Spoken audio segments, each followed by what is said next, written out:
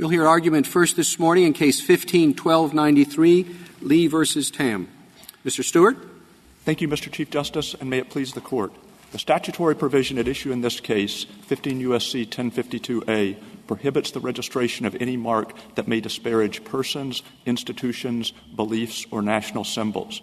Based on that provision, the PTO denied respondents' application to register the slants as a service mark for his band. The PTO's ruling did not limit respondents' ability to use the mark in commerce or otherwise to engage in expression or debate on any subject he wishes.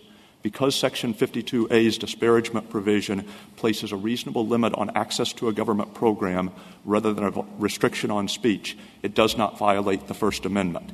Is copyright a government program? I think we would say copyright and copyright registration is a government program, but it's historically been much more tied to First Amendment values, to the incentivization of free expression. But in part, that seems to me to ignore the fact that we have a culture in which we have T-shirts and logos and rock bands and so forth that are expressing a point of view. They're using the market to express views. I mean, certainly, so because the disparagement clearly wouldn't work with copyright, but that's a powerful, important government program. Let me say two or three things about that. First, there's no question that through their music, the slants are expressing views on social and political issues.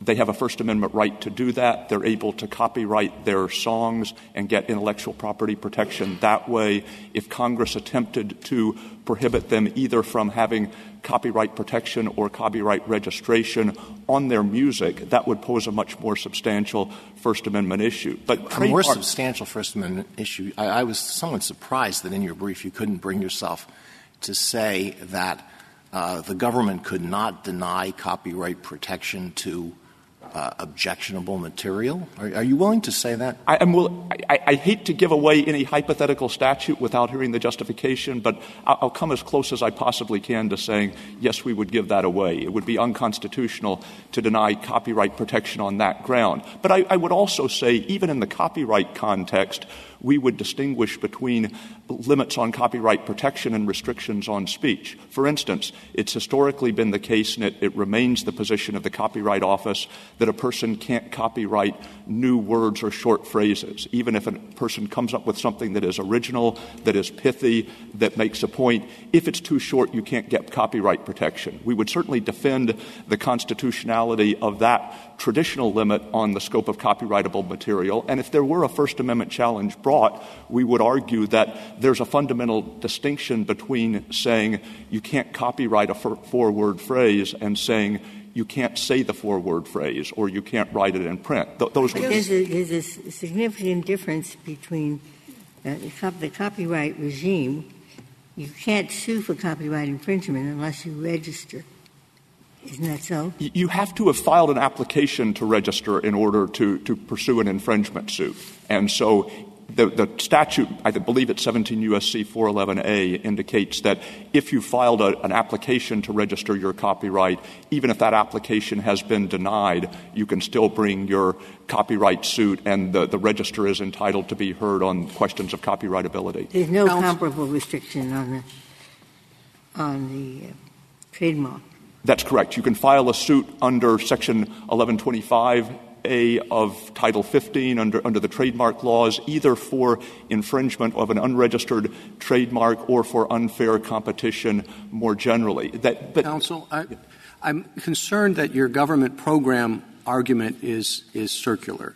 The claim is you're not registering my mark because it's disparaging, and your answer is, well, we run a program that doesn't include disparaging trademarks. So that's why you're excluded. It doesn't seem to me to advance the argument very much. Well, I think the disparagement provision is only one of a number of restrictions on on trademark registrability that really couldn't be placed on speech itself. For example, marks that are merely descriptive, that are generic, marks as to which the applicant is not the true owner because somebody else was previously using the mark in commerce, those can't be registered either. Well, each of those, and now I know there are several, are related to the ultimate purpose of the trademark, which is to identify the source of the product. So every trademark makes that statement. Now, what purpose or objective of trademark protection does this particular disparagement provision help along or further? And I'm thinking of the provision that says you can say something nice about a minority group, but you can't say something bad about them. With all the others, I know the others. I don't know all, but I know many of them. And I can relate that. You relate this. I think Congress evidently concluded that disparaging trademarks would hinder commercial development in the following way. A trademark in and of itself is simply a source identifier. Its function is to tell the public from whom do the goods or services emanate. It is not expressive in its own right. Now, it is certainly true that many commercial actors will attempt to devise trademarks that not only identify them as the source, but that also are intended to convey positive messages about their products. For example, if you see the name Jiffy Lube or a B&B that's called Piney Vista, the mark is sort of a dual-purpose communication. It both identifies the source and it serves as a kind of miniature advertisement. There is always the danger, as some of the amicus briefs on our side point out, that when a person uses as his mark words that have other meanings in common discourse, that it will distract the consumer from the intended purpose of the trademark qua trademark, which is to identify source. And basically Congress says, as long as you are promoting your own product, saying nice things about people, we'll put up with that level of distraction. So suppose the application here had been for slants are superior. So that's a complementary term. Would that then take it outside the disparagement bar? I think that under the PTO's historical practice, probably not. And I think the same thing would be true of other racial epithets, terms that have long been used as slurs for particular minority groups. Why isn't that disparaging of everyone else? Slants are superior. Well, superior to whom? I think the basis for the PTO's practice, and we obviously don't have that case, is that the term slants in and of itself, when used in relation to Asian Americans. I have it right. I want to get the answer to my question, because that is the one question I have for you. The only question I have for you is what purpose related to trademark's objective does this serve? And I want to be sure I have your answer. Your answer so far was it prevents or it helps to prevent the user of the product from being distracted from the basic message, which is, I made this product. I take it that's your answer. And if that's your answer, my follow-up question to that would be, I can think probably, and with my law clerks perhaps, 50,000 examples of instances where the space that trademark provides is used for very distracting messages, probably as much or more so than the one at issue or disparagement. And what business does Congress have picking out this one but letting all the other distractions exist? Well, I think what you've described as my first line answer, and I think the precise justification for for prohibiting registration of different kinds of disparaging trademarks would depend to some extent on who is being disparaged. That is, disparaging. Your answer was distracting. And one of the great things of 99% of all trademarks is they don't just identify. Boy, do they distract. It's a form of advertising.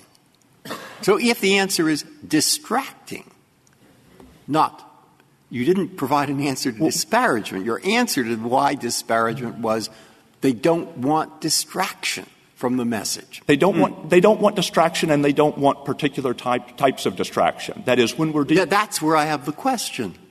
What relation is there to the particular type of distraction, disparagement, and any purpose of a trademark? The type of distraction that may be caused by a disparaging trademark will depend significantly on the precise type of disparagement at issue. That is, in the case of racial epithets, these words are known to cause harm, to cause controversy.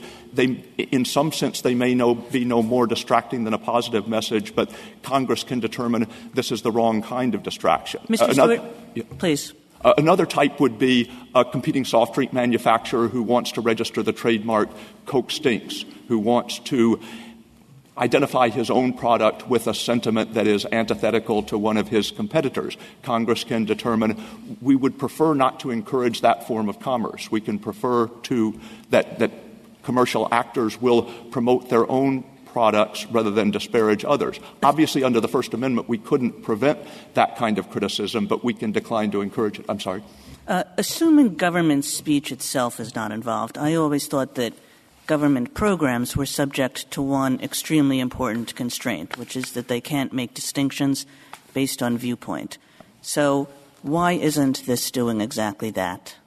Because it precludes disparagement of all, casts a wide net. Yes, well, that's absolutely true. It precludes disparagement of Democrats and Republicans alike and so forth and so on. But it makes a very important distinction, which is that you can say good things about some person or group, but you can't say bad things about some person or group. So, for example, let's say that I wanted a mark that expressed the idea that all politicians are corrupt, or just that Democrats are corrupt. Either way, it doesn't matter. I couldn't get that mark, even though I could get a mark saying that all politicians are virtuous or that all Democrats are virtuous. Either way, it doesn't matter. You see the point. The point is that I can say good things about something, but I can't say bad things about something.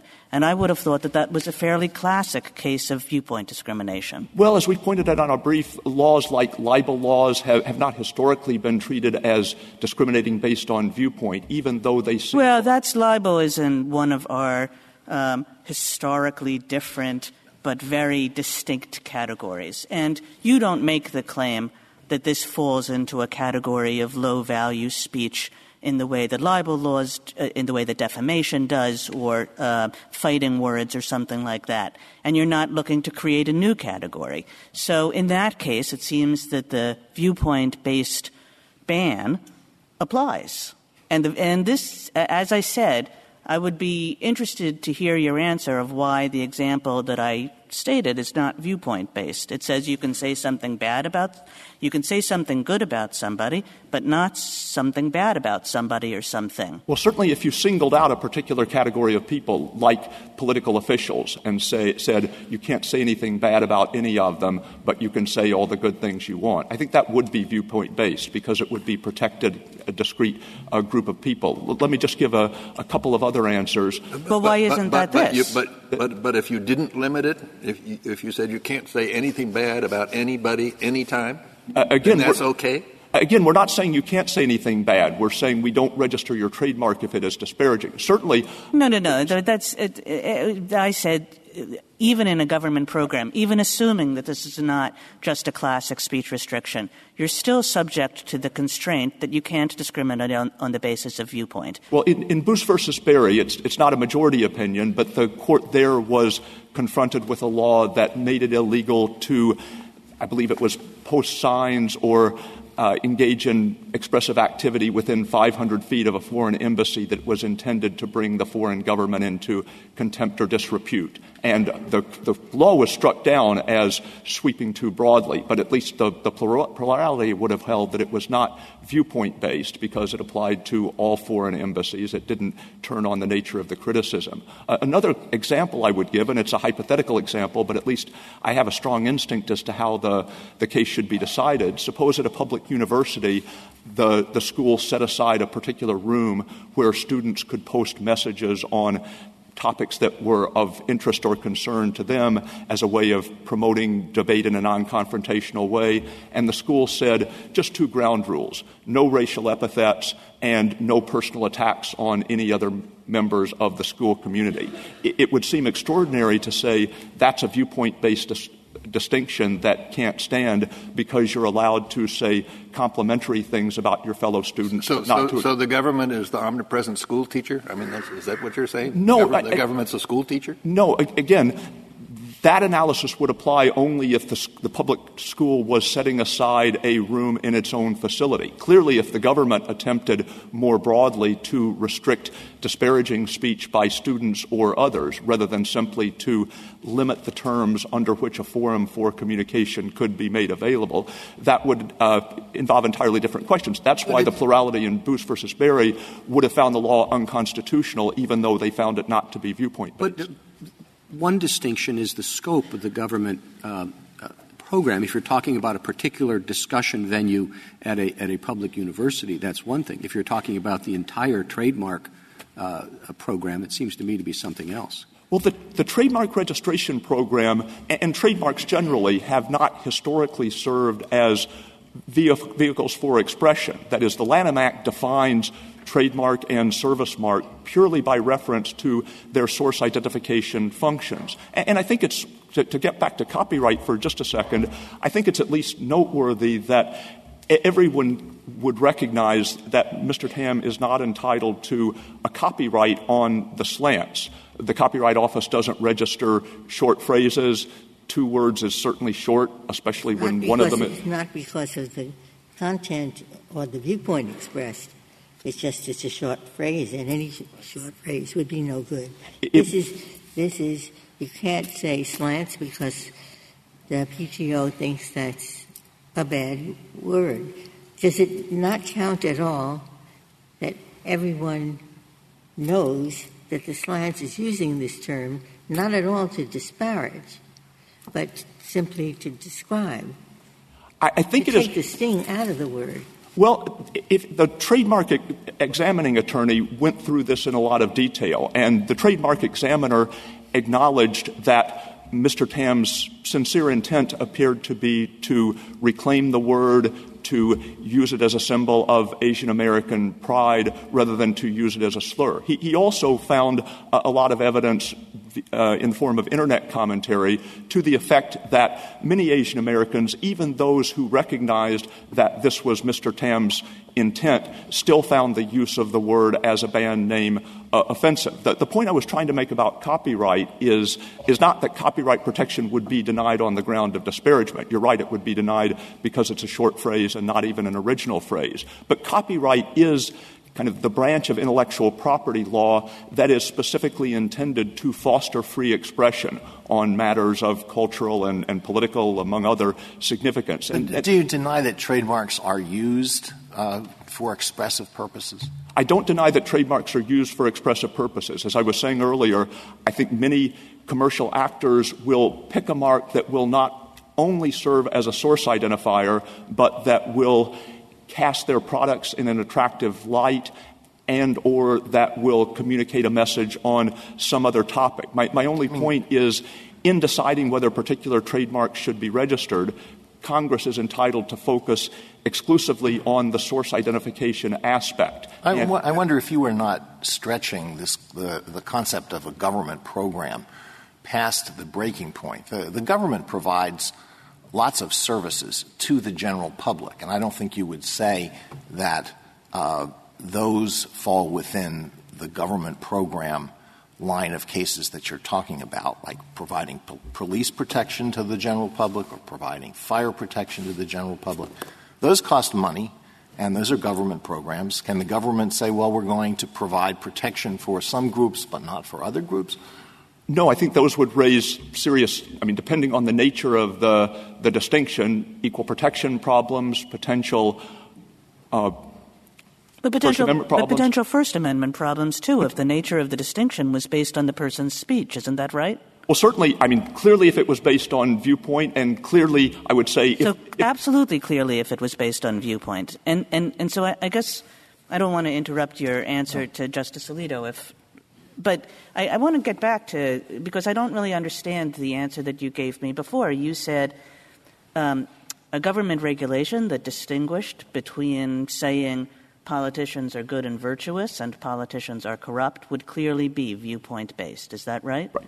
So, and similarly, if you said that the flag is a wonderful emblem, this applies to national symbols, but you could say that the flag is a wonderful emblem, but you can't say that the flag is a terrible emblem. That would be viewpoint-based. Well, I mean, that's what this regulation does. If you're it says you can say one of those things, but you can't say the other and get trademark. But it sweeps with a broad brush, and I think the reason that viewpoint-based discrimination has historically been the most disfavored type of regulation from a First Amendment perspective is that it creates the danger that the government is attempting to suppress disfavored messages. I mean, there's a TTAB, a Trademark Trial and Appeal Board decision from 1969 that declined to register a proposed trademark that was essentially the Soviet hammer and sickle with a slash through it. And registration was denied on the ground that it disparaged the national symbol of the Soviet Union. Now, obviously,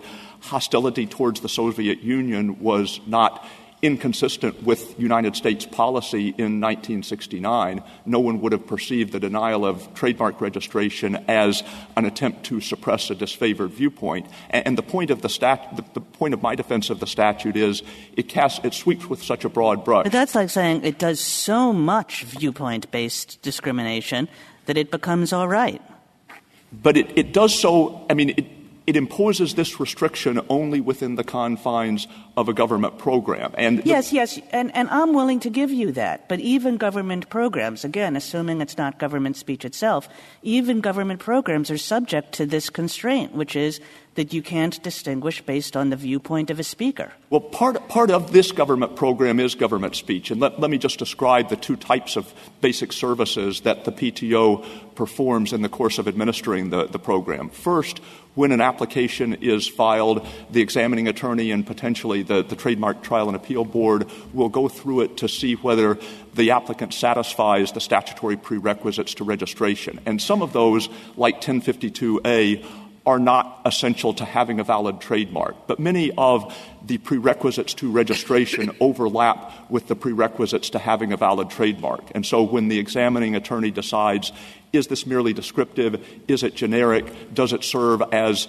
a mark that consumers will associate with the product in commerce? Is this person the true owner of the mark? The examining attorney is deciding the same sorts of questions that could arise in an infringement suit if the applicant ever filed one. And therefore, what about scandalous?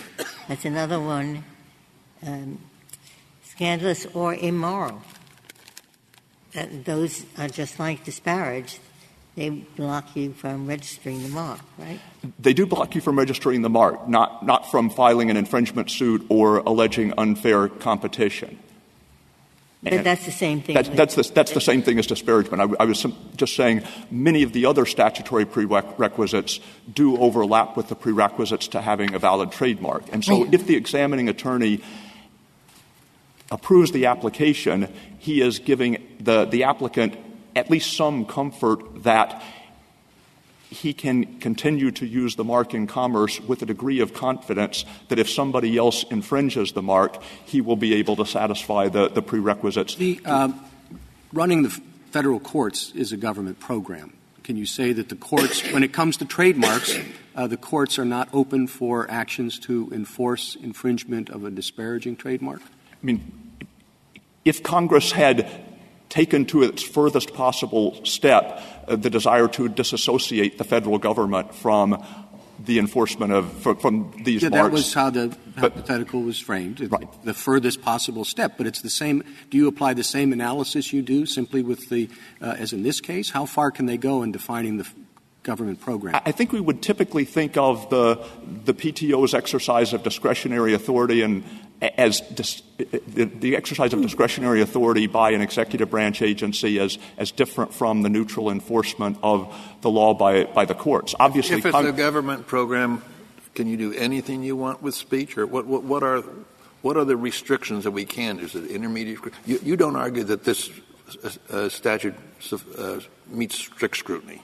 I think you don't. No. I think the basic test would be, is it reasonably related to the objectives of the government program? And in cases of viewpoint discrimination, in cases where the program raises the concern that the government is attempting to promote disfavored messages and suppress disfavored messages, the program would be presumptively unconstitutional. The second form of service that the PTO provides in the course of administering the program is that if it decides the trademark should be registered, it publishes the trademark on the Federal Register. And publication is significant in a variety of ways. First, outside the context of legal suits, publication of the trademark on the Federal Register reduces the likelihood that any infringement will occur because it provides notice to potential competitors in commerce that the PTO has approved this mark. It will give them an incentive to choose marks that are not confusingly similar. Because your time is running, the questions have concentrated on viewpoint discrimination, but there's also a large concern with vagueness here, and the list that we have of things that were trademarked and things that weren't. Take, for example, one had the word Hebe, and that was okay in one application, and it was not okay in another.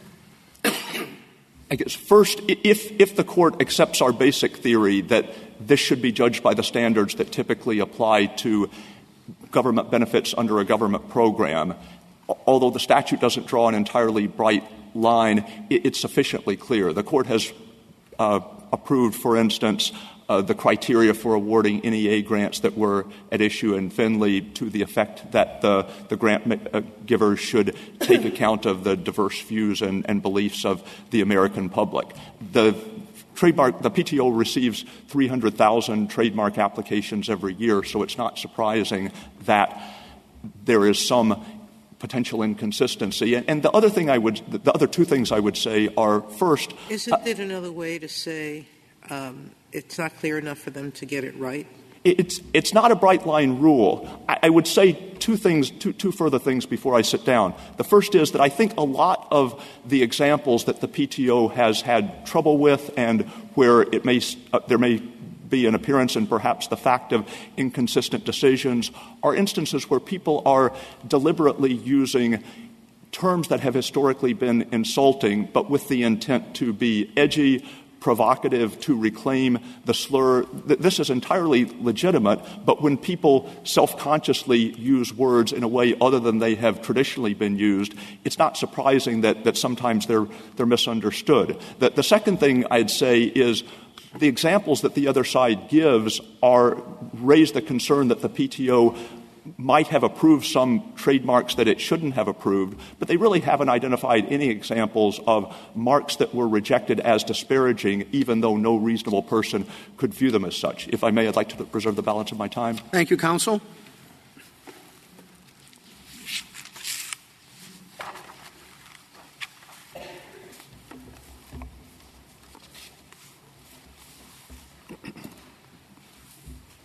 Mr. Connell.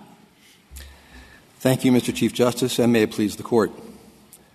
If our client, Mr. Simon Tam, had sought to register the mark of his band as the Proud Asians, we would not be here today.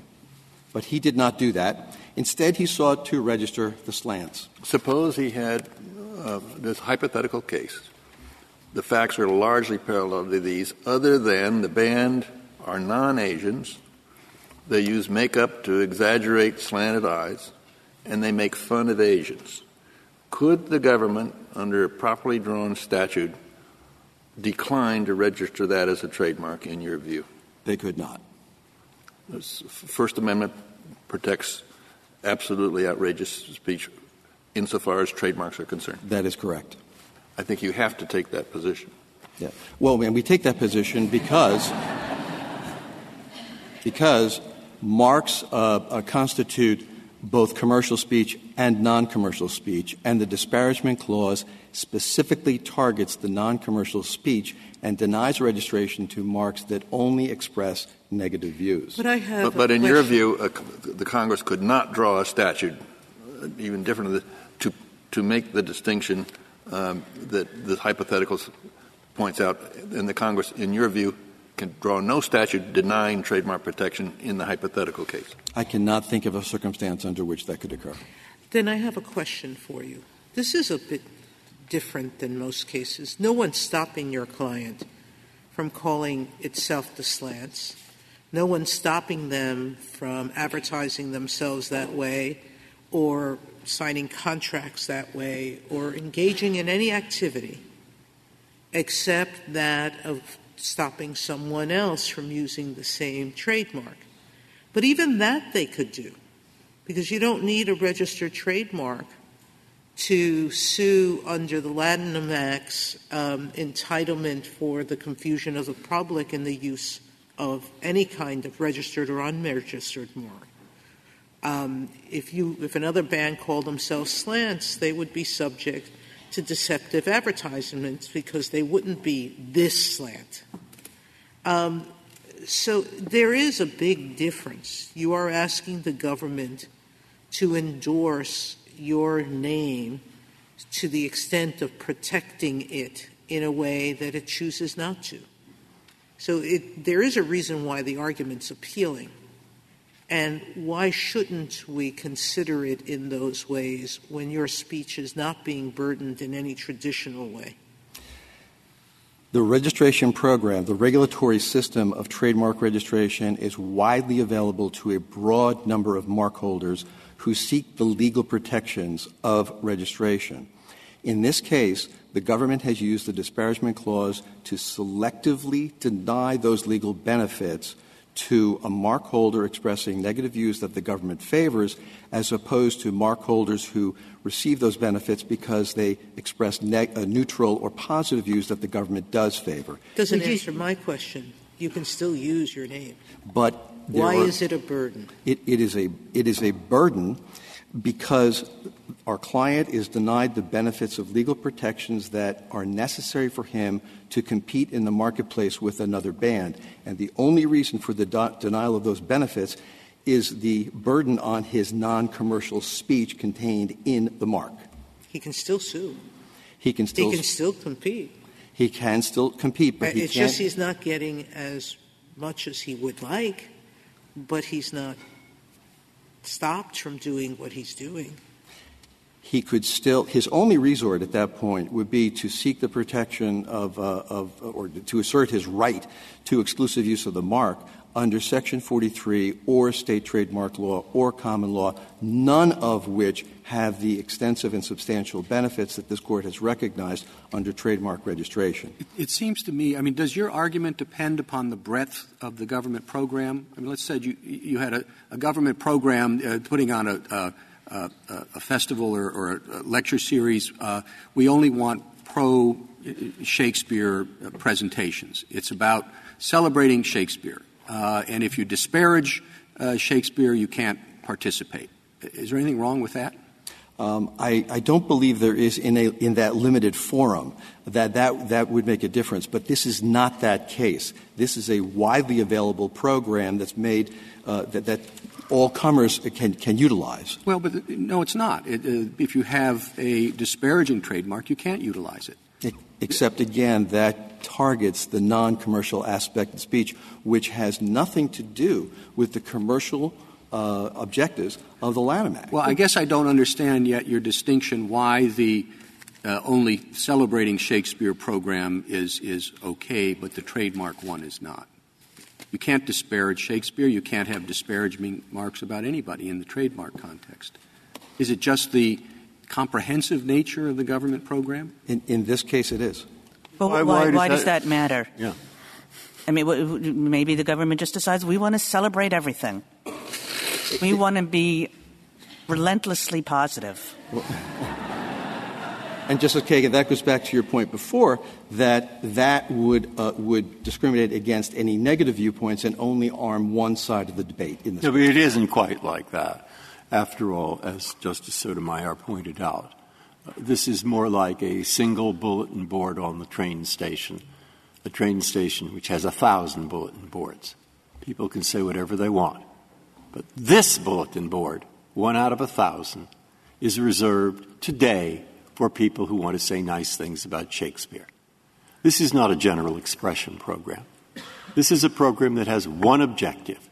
The objective is to identify the source of the product. It stops nobody from saying anything.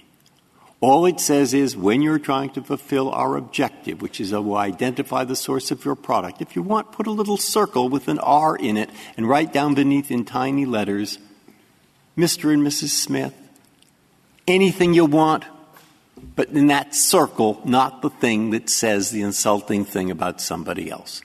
See, very much like one Shakespeare celebration board out of 1 million. Or let me say 10 million to make the point stronger. You see?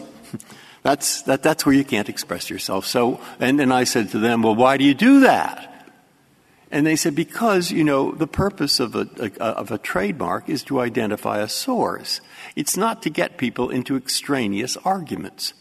And what this will do is it will get people into extraneous arguments, losing or diluting the force of a program that seeks to use a trademark to identify a source. Now, that's what I got out of my answer to the last question on the other side, and I would like to know what you think.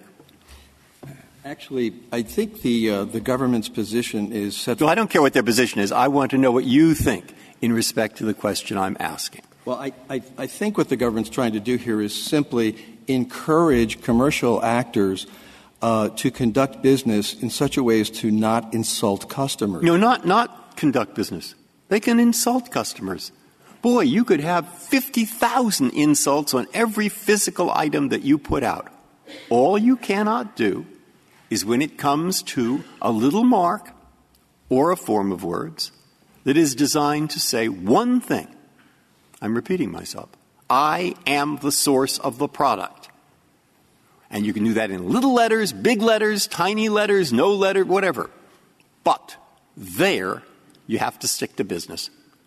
And if you're going to go beyond business, don't use insults. Do you believe that they could stop trademarks from saying, this is the trademark you can't use, Joe Jones is a jerk? They could not stop that. They could not stop that. They can't. Can they say, Smith's beer is poison? They could not. Oh, my goodness. I mean, there are laws all over the place that stop you from saying that a competitor has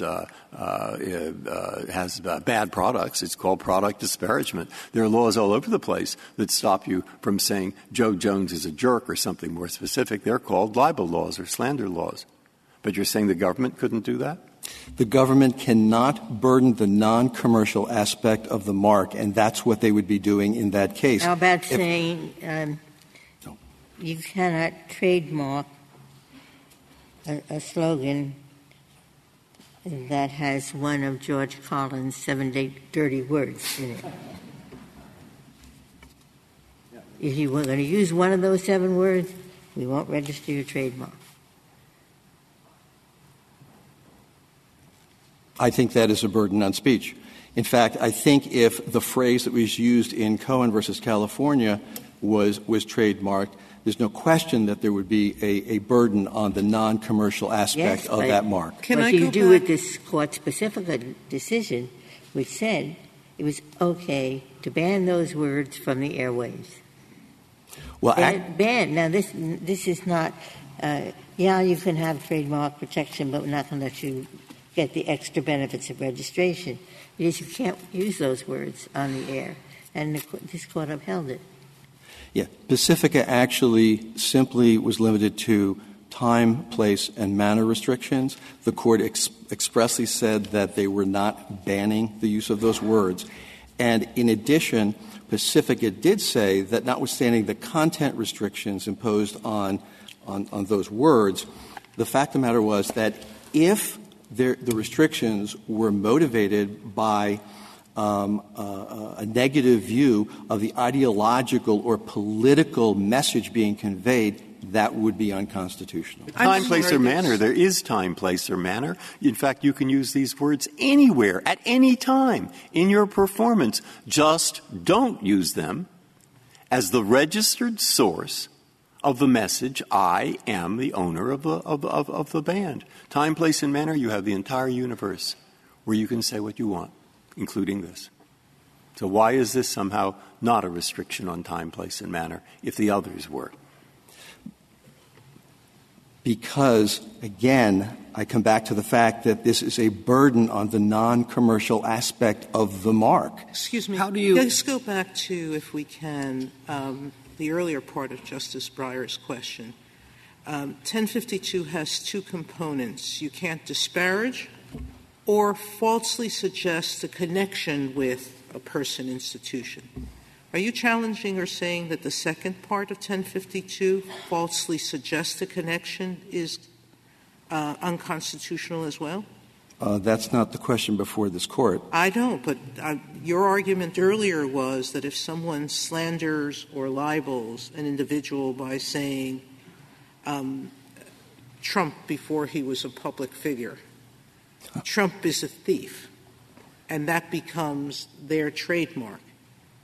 Even if they go to court and prove that that's a libel or a slander, that trademark would still exist and would be capable of use, because otherwise canceling it would be an abridgment of the First Amendment? I believe that's correct. That makes the — Well, Mr. Connell, don't you think that Congress could deny trademark registration for something that fit within the narrow, historically recognized category of libel and slander, which have never been regarded as having First Amendment protection? I think the outer limit of the protection here are the categories of historically prescribed speech. That would include threats, it would include fraud, things such as that.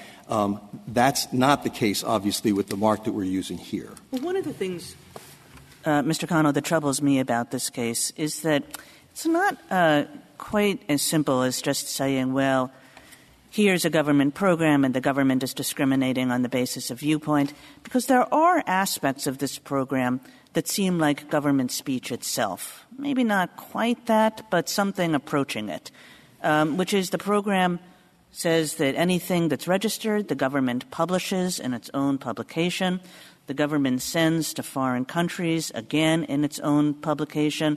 So the whole program is geared in such a way that individual marks that are registered end up being I doubt anybody would ascribe them to the government, but the government republishes them, communicates them, and so forth.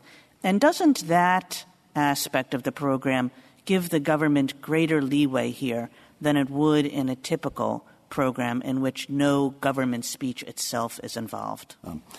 It does not. The register simply serves as a recordation of the marks that the government has approved according to the statutory criteria.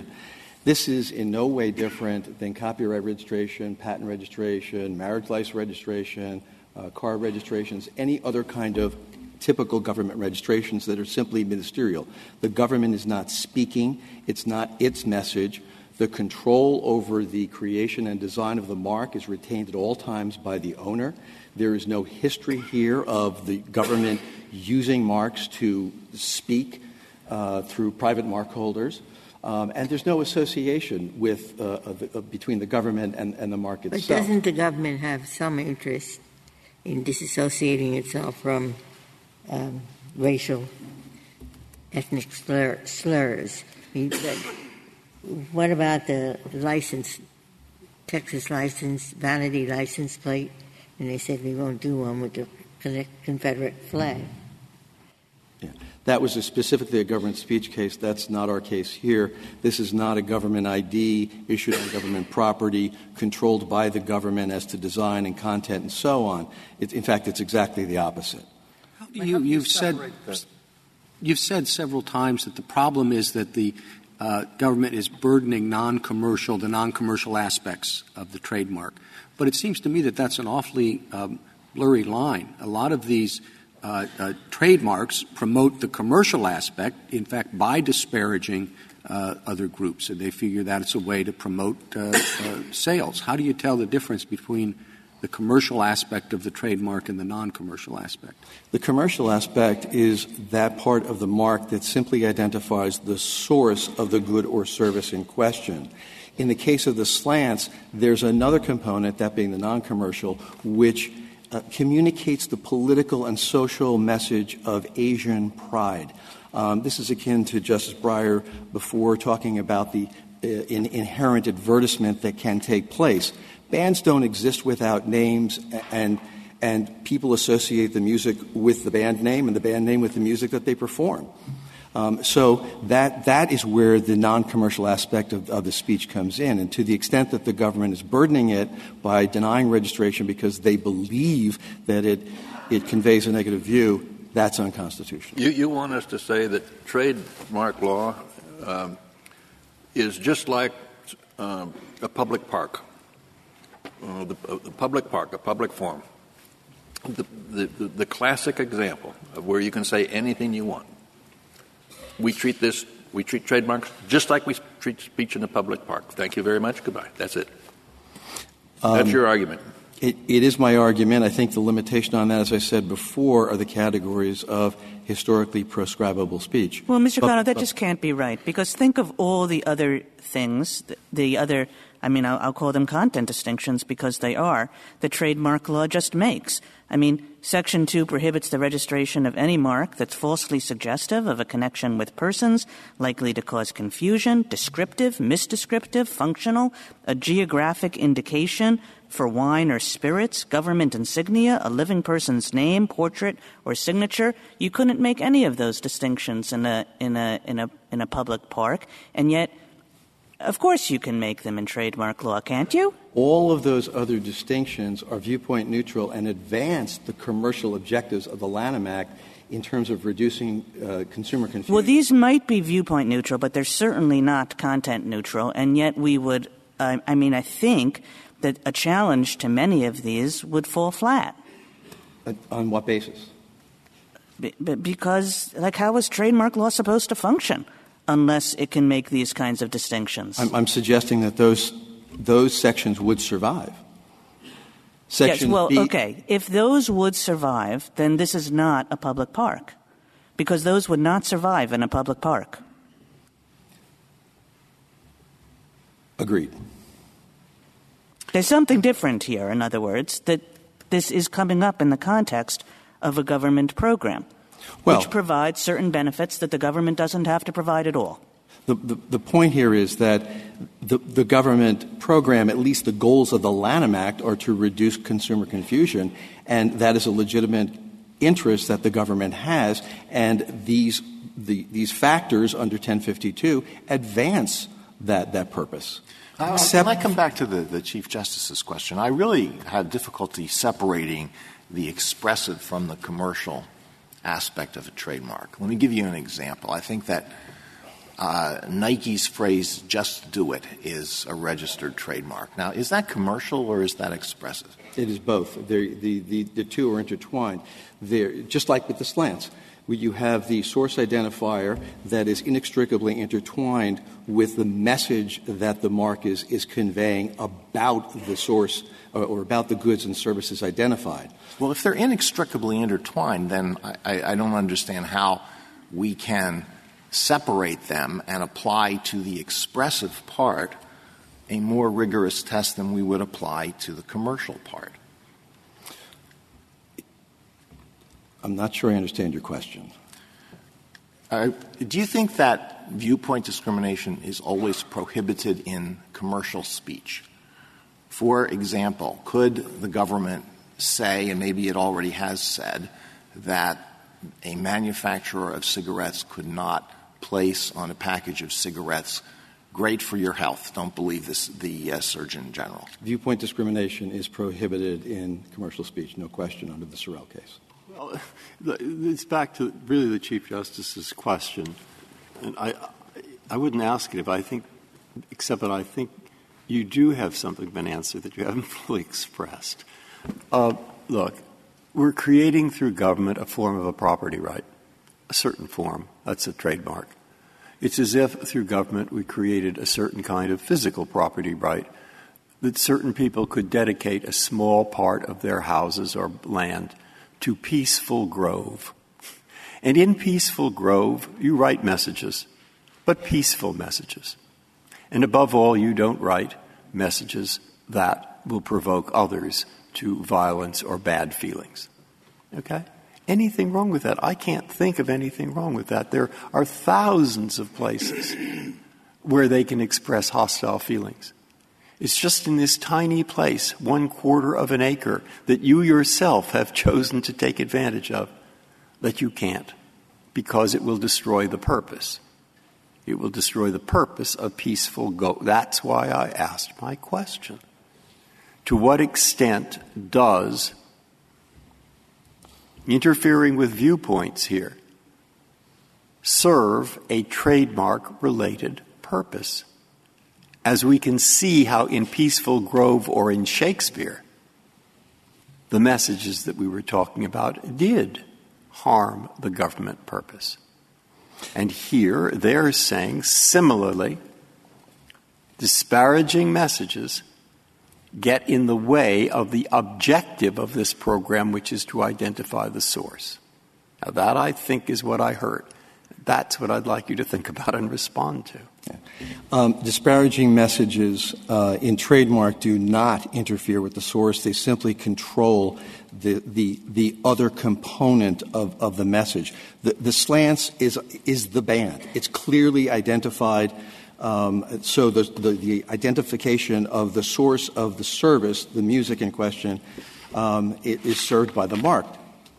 What the government objects to is the other message. Yes. It's the other message. I understand that, but now your answer, okay, I've got your answer, and now your other answers were worrying me. Because what's worrying me is I accept what you just said, suppose I did. Am I suddenly saying no Peaceful Grove, no Shakespeare celebration, no normal restrictions on normal restrictions, no function, it's functional, can't have functional things in a trademark, all the ones we read. If I buy into your answer that you just gave, have I suddenly opened the door to striking down all those things? No, I don't think so. Because, well, why not? Because the purpose, as you said, Your Honor, of Peaceful Grove was to have a place of seclusion, of solitude, of calm. That's completely different than the trademark regime, which is open to all comers and which simply is trying to advance the goal of source identification. And if the mark holder wishes to include a component in the mark to somehow advertise the good, the service, to convey a different message, that doesn't get in the way of the source identification in any way, shape, or form. Well, but it seems to me that you're defining the government program differently than the government would. I think they're suggesting that there's more to their program than just source identification. That is not clear at all in the Lanham Act. In fact, the only purposes of the Lanham Act, as identified by this Court in Park and Fly, and this was a citation to, I believe, the Senate report, was the reduction of consumer confusion and the protection of the goodwill of the mark holder. There was no suggestion that this was a politeness statute. Well, we heard from Mr. Stewart that they thought the disparagement aspect would distract from the commercial identification. I think that's what he said. Yeah, and you're saying that's not really their purpose, or? Well, I'll say that that's nowhere in the legislative history, and that's nowhere in the legislation itself. That seems to be pulled out of thin air by the government, who, again, in their brief, talks about reducing the level of insult or the occasion of insult to customers. That's not part of the Lanham Act. That's not part of the commercial purpose of the Lanham Act. Would you say the same thing about a scandalous mark? Would that be equally impermissible? I think that conclusion is inevitable.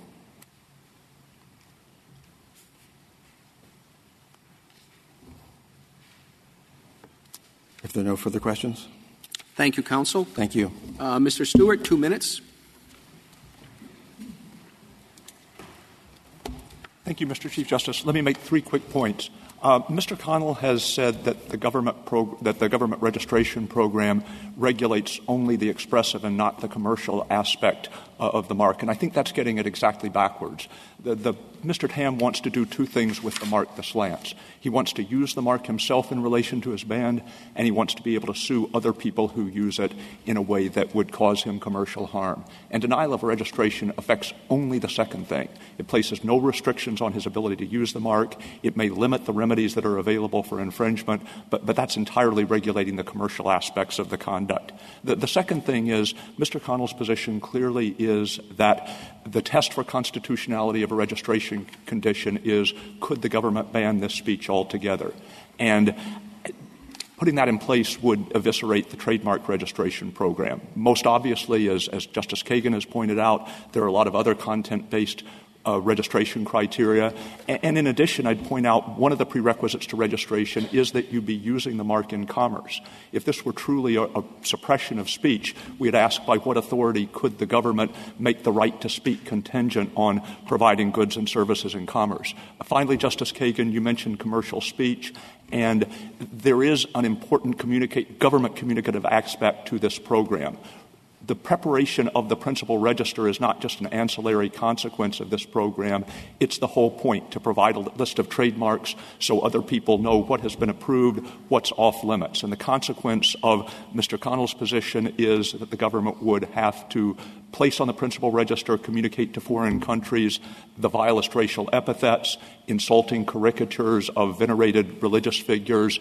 The test for whether the government has to do that can't be coextensive with the test for whether private people can engage in that form of expression. Mr. Stewart, you really think that speech can be restricted by the government on the ground that foreign countries may object to it? Could the government do that with copyright? I think an awful lot of things are copyrighted in this country that are deeply offensive to some foreign countries, and yet the FBI enforces the copyright laws. I would agree that copyright is different. It's historically played a far more fundamental role in free expression than trademark law has played, but the government at the very least has a significant interest in not incorporating into its own communications words and symbols that the public in foreign countries will find offensive.